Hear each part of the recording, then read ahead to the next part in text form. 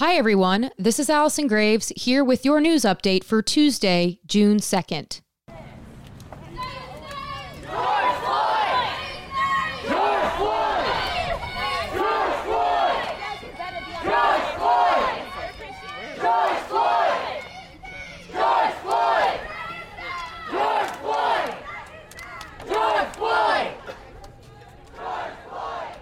A week after George Floyd's death at the hands of a Minneapolis police officer, large crowds of protesters gathered once again in St. Petersburg and Tampa on Monday.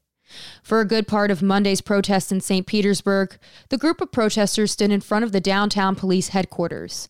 At one point, they took a knee and pleaded with officers to talk with them. At other times, the group peacefully protested and shouted chants. Don't forget what we came for! We came for change and justice, not violence! We won't succumb to their level! We'll change them! We'll show them what love can do!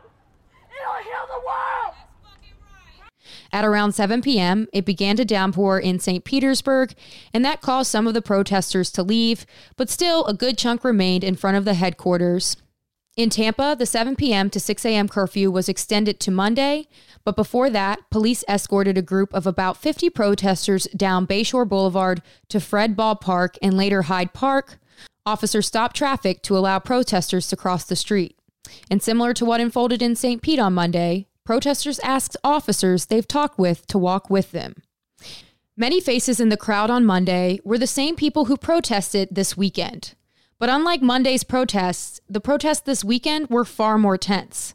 On Saturday night in Tampa, police launched rubber bullets and beanbags and tear gas at protesters, and some people, it wasn't even clear if they'd been protesting in the first place, set buildings on fire and looted stores, drawing media attention away from the weekend's more peaceful moments.